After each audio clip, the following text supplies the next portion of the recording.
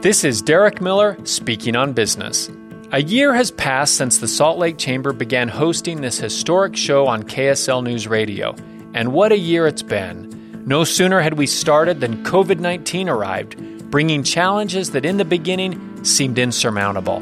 To help mitigate its effects, we decided to dedicate this program to our members to share what they were doing to keep businesses open and employees safe.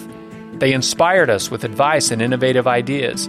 We learned the power of public-private partnerships and together kept our economy among the strongest in the nation.